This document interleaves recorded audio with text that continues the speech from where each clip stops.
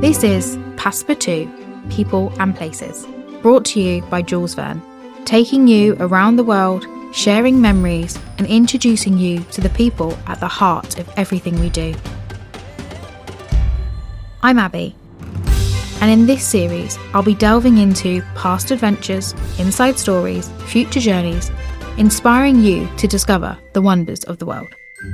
Hello listeners, and welcome back to another episode of Passepartout 2, People and Places, brought to you by Jules Verne. I am super excited today to be joined by Richard, our head of marketing at Jules Verne. Richard's really new to the family, so this is kind of a get-to-know-you conversation for me as well. So welcome, Richard. Thanks, Abby. Lovely to be here. You've had some really varied travel stories that you've kind of given me a glimpse of. So this is going to be really fun today to hear a little bit about who you are and how you've got here and what you've done. So you work in travel, but what initially inspired you to start traveling and kind of get into the travel sector? What was that pinnacle moment where you thought, travel is for me, that's where I belong? I think how I ended up in travel happened at university. I was studying for final exams, third year exams, and I've got a bigger sister who I'm very close to. She was travelling at the time, so whilst I was studying for exams, sitting exams, I was also receiving postcards from around the world, from Canada, from Australia, from Malaysia, from Bali, all sorts of different places, and I was getting very jealous, and it took a lot of concentration to stay focused on exams whilst dreaming of far off distant places. So I left university, finished at Cardiff University, and decided to go off travelling. And from planning my itinerary for an 8-month trip, I ended up being away for 2.5 years. Gosh. Mainly in Australia and New Zealand. I had a year in each, but I then travelled back through Southeast Asia, through Singapore, Malaysia, Thailand, and ended up trekking in Nepal in the Himalayas for about 6 weeks before coming back to home, back down to the family home, penniless, jobless, back to the bank of mum and dad, went back to university, and it was at that point I met my first boss, who we were both studying marketing exams, marketing courses. He was the owner of a travel agency, and that was my first job in travel. It was a fully independent travel agency selling the widest range of holidays, everything from round the world cruises to bucket and spade holidays in Europe, and the most basic travel of all being National Express tickets and rail tickets. So fully independent, and that was my first job in travel. From there, I've worked for cruise lines, a couple of cruise lines in my career, a couple of tour operators, and I've also set up my own online travel agency, which I ran as a project. What was your first memory of travelling though? Was that it after university, or do you have like younger travels? I've got younger memories. I come from a naval family. My father was a doctor in the Navy, and my grandfather was a doctor in the Navy. He was an admiral. Wow. So he was chief medical officer in Malta.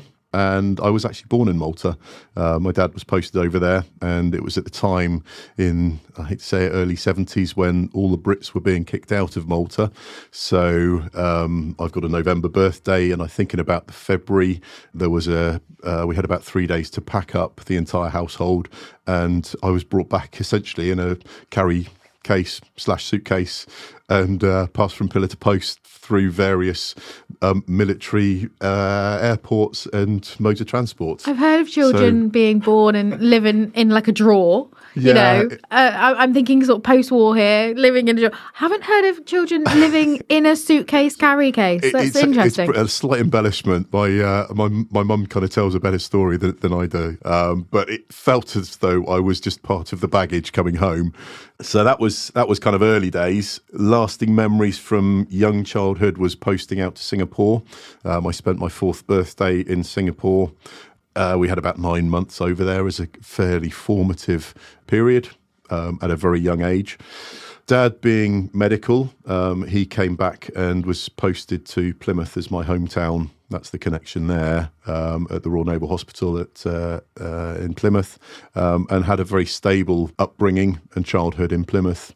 He chose radiology as a specialism, and he always says he chose that because X-ray machines don't float on ships.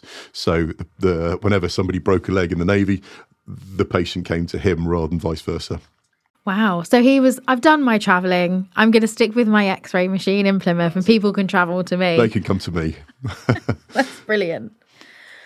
So from travels with your father and your mother in the Navy, and then you've gone to university and sort of branched out on your own, and now you're getting these postcards through from your sister. The world is your oyster. So was it New Zealand that you headed to first? Was that always the plan?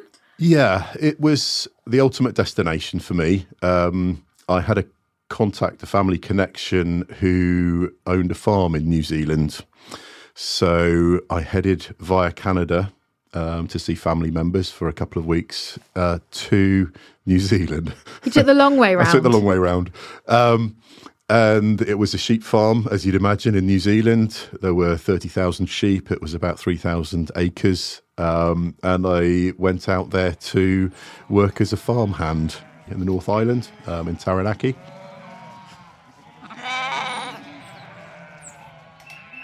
From there, travelled up to the centre of the North Island, to Lake Taupo, and absolutely fell in love with it. It was such a beautiful town, such clear waters across the lakes, clean air, such good friends, such a friendly atmosphere. Absolutely loved it, and ended up spending about 6 months there. So my 8-month plan of a trip, I'd probably seen 2 places in New Zealand, and I'd seen family in Canada. And I think it was really in Taupo that I felt most comfortable and felt that I found myself, found kind of an inner confidence, felt a great deal of resilience as a person, and grew an awful lot.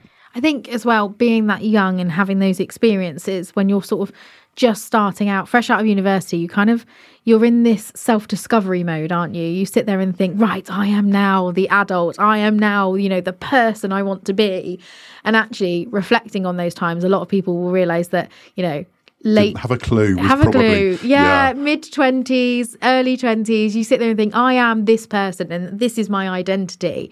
And then actually you have these wonderful travel experiences where you're sitting on the edge of a lake and you with friends that you've met, and you sit there and go, oh no, I'm a different person. I hold different core values now because of the experiences and the people that you've met. And I found those values in New Zealand. It's all about integrity and honesty, working hard, resilience, and open-mindedness and learning, I think, is kind of the core values that I put. Treating people as you would wish to be treated, being respectful and being honest. So those are the values that I'm trying to pass on to my kids. So moving maybe a little bit forward in time now. So you've done your backpacking, you've travelled extensively, you've done these amazing things. As you mentioned, you have a family, so you have a wife and 3 boys, and you travel extensively with them. You've travelled to lots of places with your wife pre-children.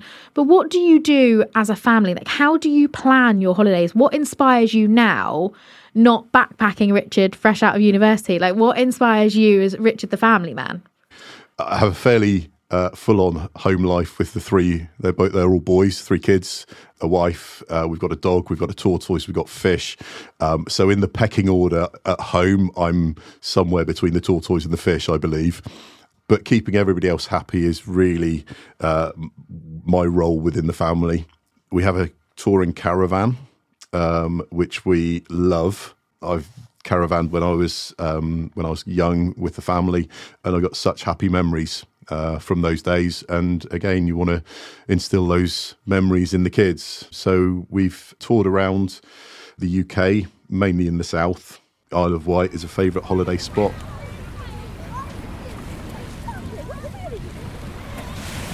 But those family holidays, it's simple, honest fun. It's taking them down to the beach. It's fish and chips on the beach. It's getting ice creams, and they just love it. They absolutely love it. Jack can spend hours in the sea. He goes blue. I'm not sure whether that's good parenting or not, but he comes out with a big smile on his face anyway. It's an experience. It's a core memory. Absolutely. That's the thing, isn't it, with family holidays? You can be driving around in your caravan, seeing all the different corners of the UK, which has different landscapes, slightly different cultures. You've got all of this to learn from. But then also you can take your children away and see the world as well. So they kind of sound like they're getting the best of both worlds, the UK holidays and abroad. Yeah, and I talk a good game as well. So the travels that I've done through work are always slightly embellished. I used to work for a Norwegian company, so rather than going to Norway, I would go to the North Pole to work, for example. I'd say that to my kind of 8-year-old, and he'd be very wide-eyed as a result of it. So it's slight embellishment, but you don't let the truth get in the way of a good story, do you? And then now you're inspiring 3 boys to go out there and absorb the culture and the people and the places around the world. And that's what travel is. It makes you a storyteller, and you pass that information on, and stories will last in eternity as memories, won't they? They will. And I also think it's about being a global citizen. It's having a growth mindset, being open to learning, being respectful of other cultures. Yeah, meeting new, interesting people that aren't in your hometown, that are completely different to you, that you would absolutely respect for the experiences that they would and the stories that they would tell. Talking about people you've met and those experiences, is there a particular person or an experience that you can think of that you go, yeah, that person stayed with me, or, that person said something to me? Because I think when you think of travel and you think of all the people you've met, you meet lots of different people from different cultures, but there's always a few people that have sort of touched your heart a little bit and kind of left that imprint. Is there someone that sticks in your mind? I consider myself very lucky to have a small but very loyal group of friends that I met during my backpacking years after university. They were very similar to me in their values. They were very intense friendships. When you're on the other side of the world, nobody knows anybody, and you end up in a hostel, randomly put in a dorm with some people that happen to arrive on the same day as you. We absolutely gelled as a group, and they've been friends for life. Whenever we meet up, we're back to being 21 explorers without a care in the world. That's it. Those memories transport you back, don't they? And from 20 years ago. Yeah, they come absolutely flooding back. Lots of happy memories from those days. So it sounds like your friends and your family are very important to you, and those are the people that you travel with the most and you love to travel with. But in an ideal world, you can pick anyone here. I'm going to ask you, who would be your ideal travelling companion? I would say there's 2 that stand out head and shoulders above everybody else, and one's going to make my wife very jealous, because I'll say Sir David Attenborough. He's someone that's inspired her, and she's been at various functions with him. So I would love to go on a trip with Sir David Attenborough. The other one is Steve Backshall, who's a hero of my kids. He's an explorer, a naturalist, a TV presenter, more aimed at younger generations. So he does things like Deadly 60, where he'll go and find snakes and spiders and creepy crawlies and put himself in reasonably dangerous-looking situations. But I think he's got a huge amount of interesting stories to tell, and I'd love to join one of his expeditions to go and find these deadly creatures that he goes and finds. Where would you go with Sir David Attenborough?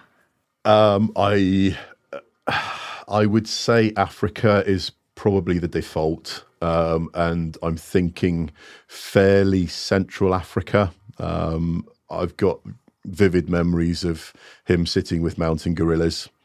I've been lucky enough to go on safari in Tanzania and Kenya, and I would love for him to be a guide. I think that would just be absolutely fascinating. The stories that he could tell, both of the wildlife experiences that he's encountered, but also from a filming point of view, I think he's just had such an interesting life. All the work that he's doing at the moment about climate change and climate ambassadorship is so important and so vital. And he presents himself and the topic very accessibly and just very professionally, so everybody can understand it.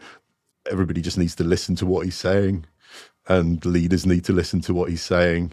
And I'm getting terribly political now. I'm terribly sorry, but it's I would say I'd love that sort of experience with David Attenborough. Completely. It really sounds to me that all of your travel experiences have been centered around the people that have been there with you. And I think from our point of view as a group travel company, that's what it's all about, isn't it? It's about the people you're traveling with that make those experiences. We've heard on the podcast before where things haven't gone right, like we've had a bus broken down and it's actually been the best day of their holiday because they've sat in a local cafe and got to know each other. And it sounds like it's the same for you. Those people are your real connection. So you and your wife have travelled a lot, right? We have. My wife is a conservation biologist by profession. She works for an organisation called Durrell Wildlife Conservation Trust, based out of Jersey Zoo, and their mission is to save species from extinction. And our highlight of our time together was her landing a job to manage a project in the Caribbean.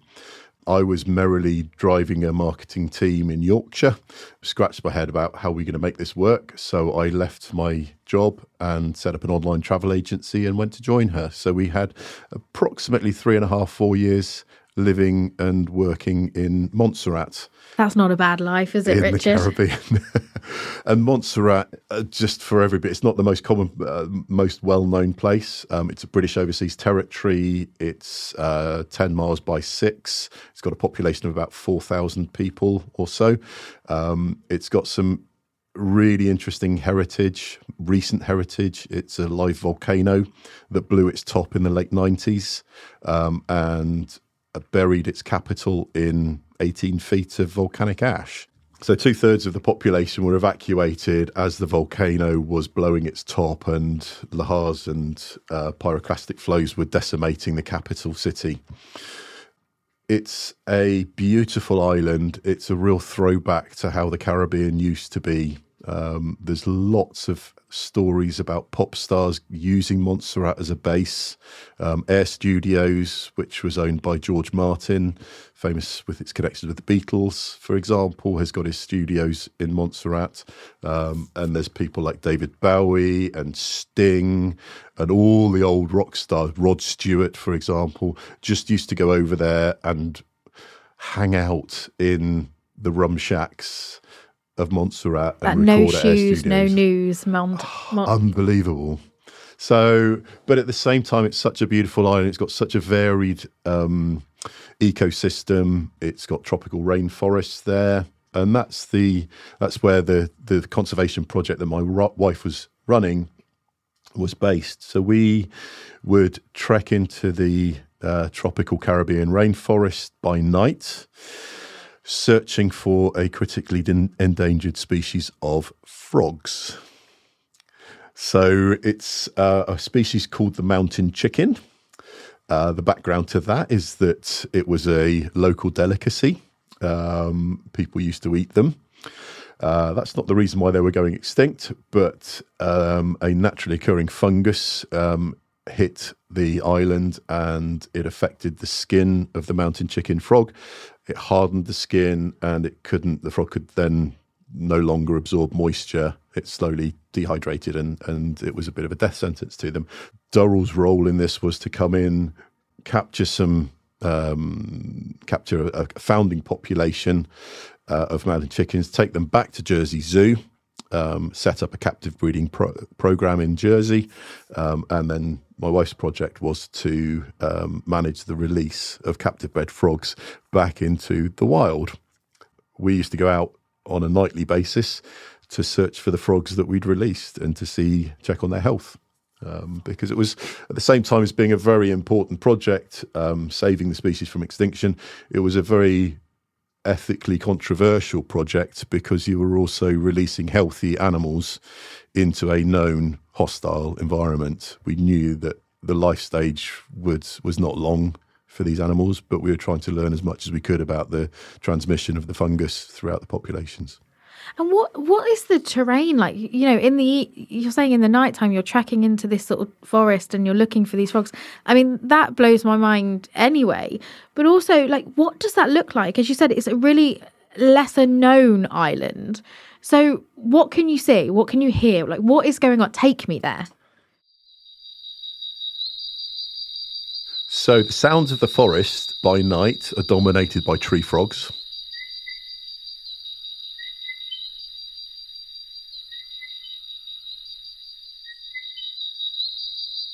And it used to be absolutely dominated by the sound of the mountain chicken, and it's got a very distinctive and wide-ranging, and it's the sound carried for miles. It was a very distinctive chirp.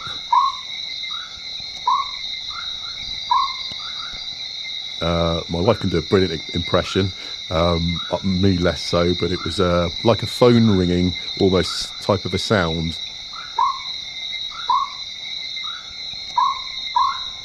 that would just be everywhere in the forest.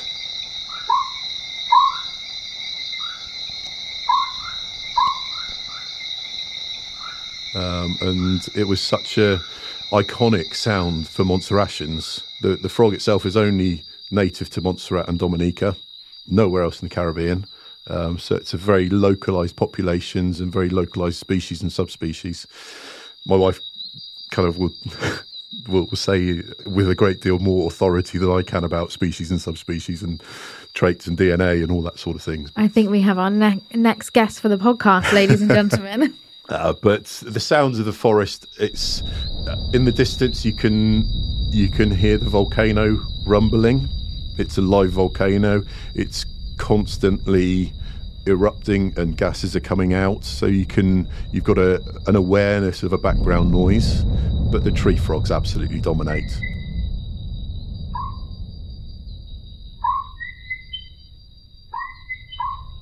There's no light pollution at all. The only thing you've got is your head torch, and you're walking through. You mentioned about terrain. It's a very mountainous terrain. These frogs live in what are known as guts, which are kind of ravines with rivers at the bottom for their moisture. So it's quite a health and safety risk to be doing this. But we were, incredibly lucky to have some fantastic local forestry staff that were our guides. You could place them anywhere in the forest and they would know instinctively exactly where they were, from which tree they were stood next to, which river flowed in which direction from the place that they were with, and they could navigate all the way back. It was just absolutely fantastic. They just got an absolute fantastic sense of direction. What an experience to, from having lived and breathed marketing within the travel industry for probably the best part of 15 years, to take that segue, go off for a couple of years and then come back. It's a fantastic story that we had, and such happy memories. We got married whilst we were living in the Caribbean. We got married back in Yorkshire, but we had Montserratian hot sauce at our wedding on every table. We had the steel bands playing at the wedding. There was a real Caribbean feel to our wedding. So it was it created such a strong bond between the two of us that it's just unique to us, and that's our story. It sounds like the island and the people and the nature and the animals have just left that lasting imprint on both of your hearts, really. And absolutely. And it sounds like it potentially has changed you both as people moving forward. I think so. It's a great leveler, because I used to obsess about making sure brochures were printed on time without any spelling mistakes in it. My wife saved species from extinction. So whenever I came home and belly ached about an advert having, a spelling mistake in it, or a website having a missing functionality in it, she would just say, "Just hang on a second, Rich. It's, let's put it some perspective here." Yeah. Like I say, it's a great leveler. But that's travel again, though, isn't it? It's those experiences and those people. You go to places like India and you see how different the lifestyle is of some of the people, and sometimes you see the difference between the wealthy and the not so wealthy. But it just, like you said, it just levels you, and it just brings you back to a place of where you just sit there and think, again, travel changes us, but it changes us for the better. For the better, absolutely. And you talk about India. I've travelled through southern India rather than northern India. I flew into Mumbai and took a train down to Goa and then carried on all the way down to Kerala, all the way down to the tip of India. Was absolutely blown away by everybody that you meet. All the street scenes, the sights, the smells, the sounds, the honesty, the religion.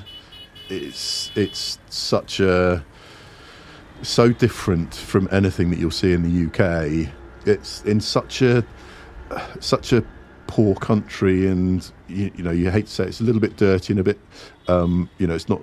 There's quite a lot of rubbish on the streets, but then you see the beauty of the saris, the yellows and oranges and greens and reds, and they're absolutely beautifully washed, beautifully presented.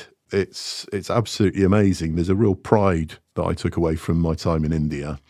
I think I've said it before, with India, it's an assault on the senses, but in the best possible way. Previous guests on the podcast, like Vineet, for example, speaks with such passion about his home country. And I think India is just one of the places, again, that can just change a person. I know it changed my view on travelling alone. And like you said, going to the south, doing that train journey, and sometimes that slow, immersive travel, especially in India, where you are looking at life like a local. And it's just so different, isn't it? Kind of travelling around in that way. Would you say for you that was one of the highlights of your trip, travelling down to the south on the train? Absolutely so. I've got vivid memories of that journey. The most vivid was the tea sellers in the stations and on the train, and just walking up and down all day trying to sell tea to people.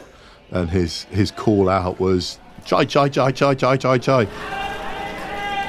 That ran through the whole carriage.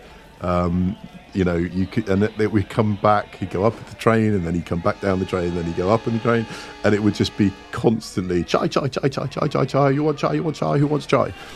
And it's such a local experience that I had. It was so much fun.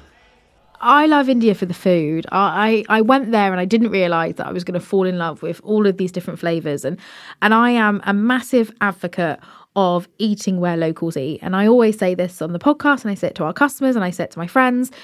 Go with the local guide. Go with someone who has pointed out where to go and eat what the locals are eating. I loved India's vegetarian flavours. I love the fieriness of Goan curry, and then the aromatic spices of Kerala. From a vegetarian's point of view, nowhere better. I'm not vegetarian, but I do enjoy vegetarian food. Moving around the world, I would pick out South Africa as the best place for a barbecue. Yes. Australia's going to hate me, but I would... Controversial, have to agree. But if you pair that with some of the wines from Stellenbosch and Franschhoek and places like that, nothing better. A braai on the beach. Oh, yeah, love it. And then I've got to mention Montserrat, returning to the Caribbean. There's a stand called Nadine's, and I spent 3 years every Friday religiously at 5 o'clock at Nadine's waiting for her jerk chicken to be ready. And it was just the most amazing flavours. I couldn't agree more about eating where locals eat. I took my honeymoon in Rome. We were living in the Caribbean, so why would we go to a Caribbean island and have a beach holiday? So we chose a city break and we went to Rome, and the flavours of Rome were fantastic. We had bruschetta and pizzas in Piazza Navona and paid an absolute fortune for tomatoes on toast.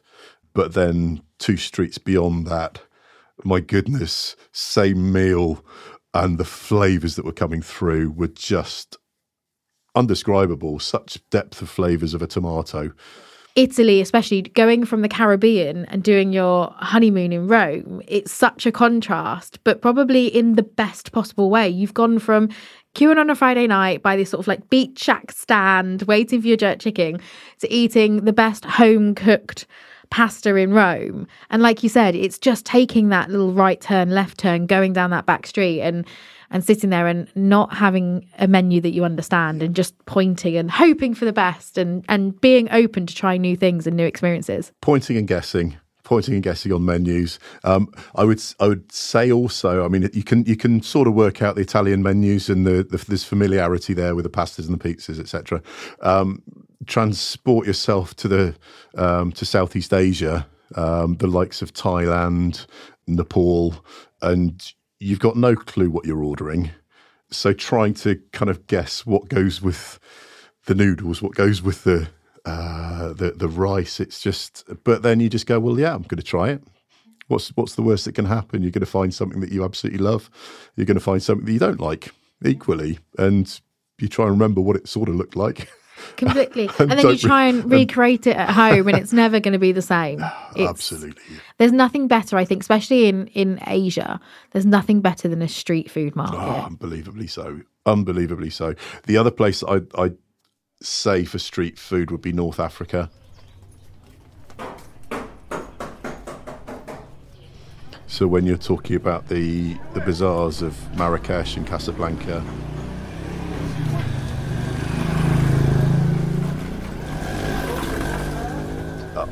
just such an assault on the senses again. The food there is just fantastic, so flavoursome. Yeah, I loved it. I loved it when I was over there. I was lucky enough to do a film shoot in Casablanca for a cruise line that I was working for at the time. It was during Ramadan, so all the restaurants were closed through the day, and we were working so hard. The film crew were brilliant, but they were absolutely starving. And I can remember I had a packet of sweets at the bottom of my rucksack, which I opened, and they were a packet of sweets that I had been given from somebody that had just come back from Canada randomly. These sweets have travelled well. These sweets are well travelled, and they were maple syrup flavoured candies. And in the back of the minibus, with our local drivers taking us from film shoot location to location, this sweet, sickly smell of maple syrup just pervaded our minibus. And it was just again, one of those moments where you think that could have gone one or two ways. Either the guides would have got extremely annoyed because we were breaking the local laws, which we were desperately trying to abide by, but then we were absolutely starving, and we just needed something to keep us going. So, equivalent of a barley sugar, but a maple syrup version was what we used. And again, I think that touches on like the misconception sometimes of traveling. Like I've had conversations with friends who have said, "Oh, I don't want to travel during Ramadan," but actually, it's sometimes some of the best times to travel because in the evening, the destination comes alive. You just see people in their absolute element and just kind of enjoying. So I would always say, touching on that, travel in those periods, travel in festival periods, travel in religious periods, and see the culture firsthand and experience it. And yeah, if you have to have some maple syrup sweets in the bottom of your bag, so be it. Yeah. So we've gone pretty much everywhere. We've gone from Canada to New Zealand. We've gone from Asia to the Caribbean. You are incredibly well travelled. So this question is probably going to be quite hard for you because where's next on the list? Like, what is your bucket list of travel destinations? Because you've ticked so many off. Top of the list is probably Namibia. I've not been to Egypt, so there's various places in Africa that I would elevate really strongly. I've not travelled at all in South America, so not set foot on the continent. I've been to parts of Central America briefly, but I'd love to spend a lot more time in Costa Rica. The rainforests of Costa Rica, the sights, the sounds, the wildlife, they really appeal. Slightly closer to home, I've got a strong affinity for Germany. The Germans that I've been lucky enough to work with through my career have always been so friendly, so hospitable, just lovely people. As a country, there's some great heritage and history, some great cities, and some beautiful scenery down south in Bavaria. Again, speaking for my wife, she went to Oberammergau last year, or in 2022, and for the Passion Play in Bavaria, and came back absolutely raving about Bavaria. It was in the middle of summer and she loved it. I've been in winter to Bavaria going on skiing holidays. Had no concept of what it's like in the summer, but I just love to be there. The mountains, the lakes, hiking, walking in the hills, love it. Love all of that outdoor lifestyle, getting out and about, disconnecting from phones, leaving your laptop at home. You're on holiday, you're away from it, you're disconnecting and then reconnecting with nature. Is that what's next? Is Germany, do you think, going to be the next trip, or is there something planned before you start the next part of the bucket list? I think probably through the summer we'll end up on the Isle of Wight with the caravan and the family at the beach next to the mini golf and the ice creams and the fish and chips. Nothing better. So, Richard, I'm going to ask you this question, and I always love to sort of wrap up the podcast with this question. Where in the world, of all the places that you've travelled to, where in the world has captured your heart the most, and why? There's three places for me that absolutely stand head and shoulders above everywhere else that I've travelled. The first one I'd mention would be Lake Taupo in New Zealand. I found the values that I carry today in Taupo. It's my happy place. Whenever I'm down, I will mentally return there and sit on the lakeside and have a crystal clear view across the lake to the mountains, and will be a lot better as a result of it. The second place that has captured my heart is in the Himalayas. There's a trek around Annapurna, the Annapurna circuit from Pokhara. And about 3 or 4 days into there, you enter what I can only describe as an amphitheatre of 8,000 metre peaks. And there's a small hill called Poon Hill right in the middle of that amphitheatre. And from this small village, and I forget the name of the village, you get up at 3 o'clock in the morning, trek up Poon Hill, and you watch the sunrise with 8,000 metre peaks surrounding you. It's unbelievable. It's such a wonderful experience.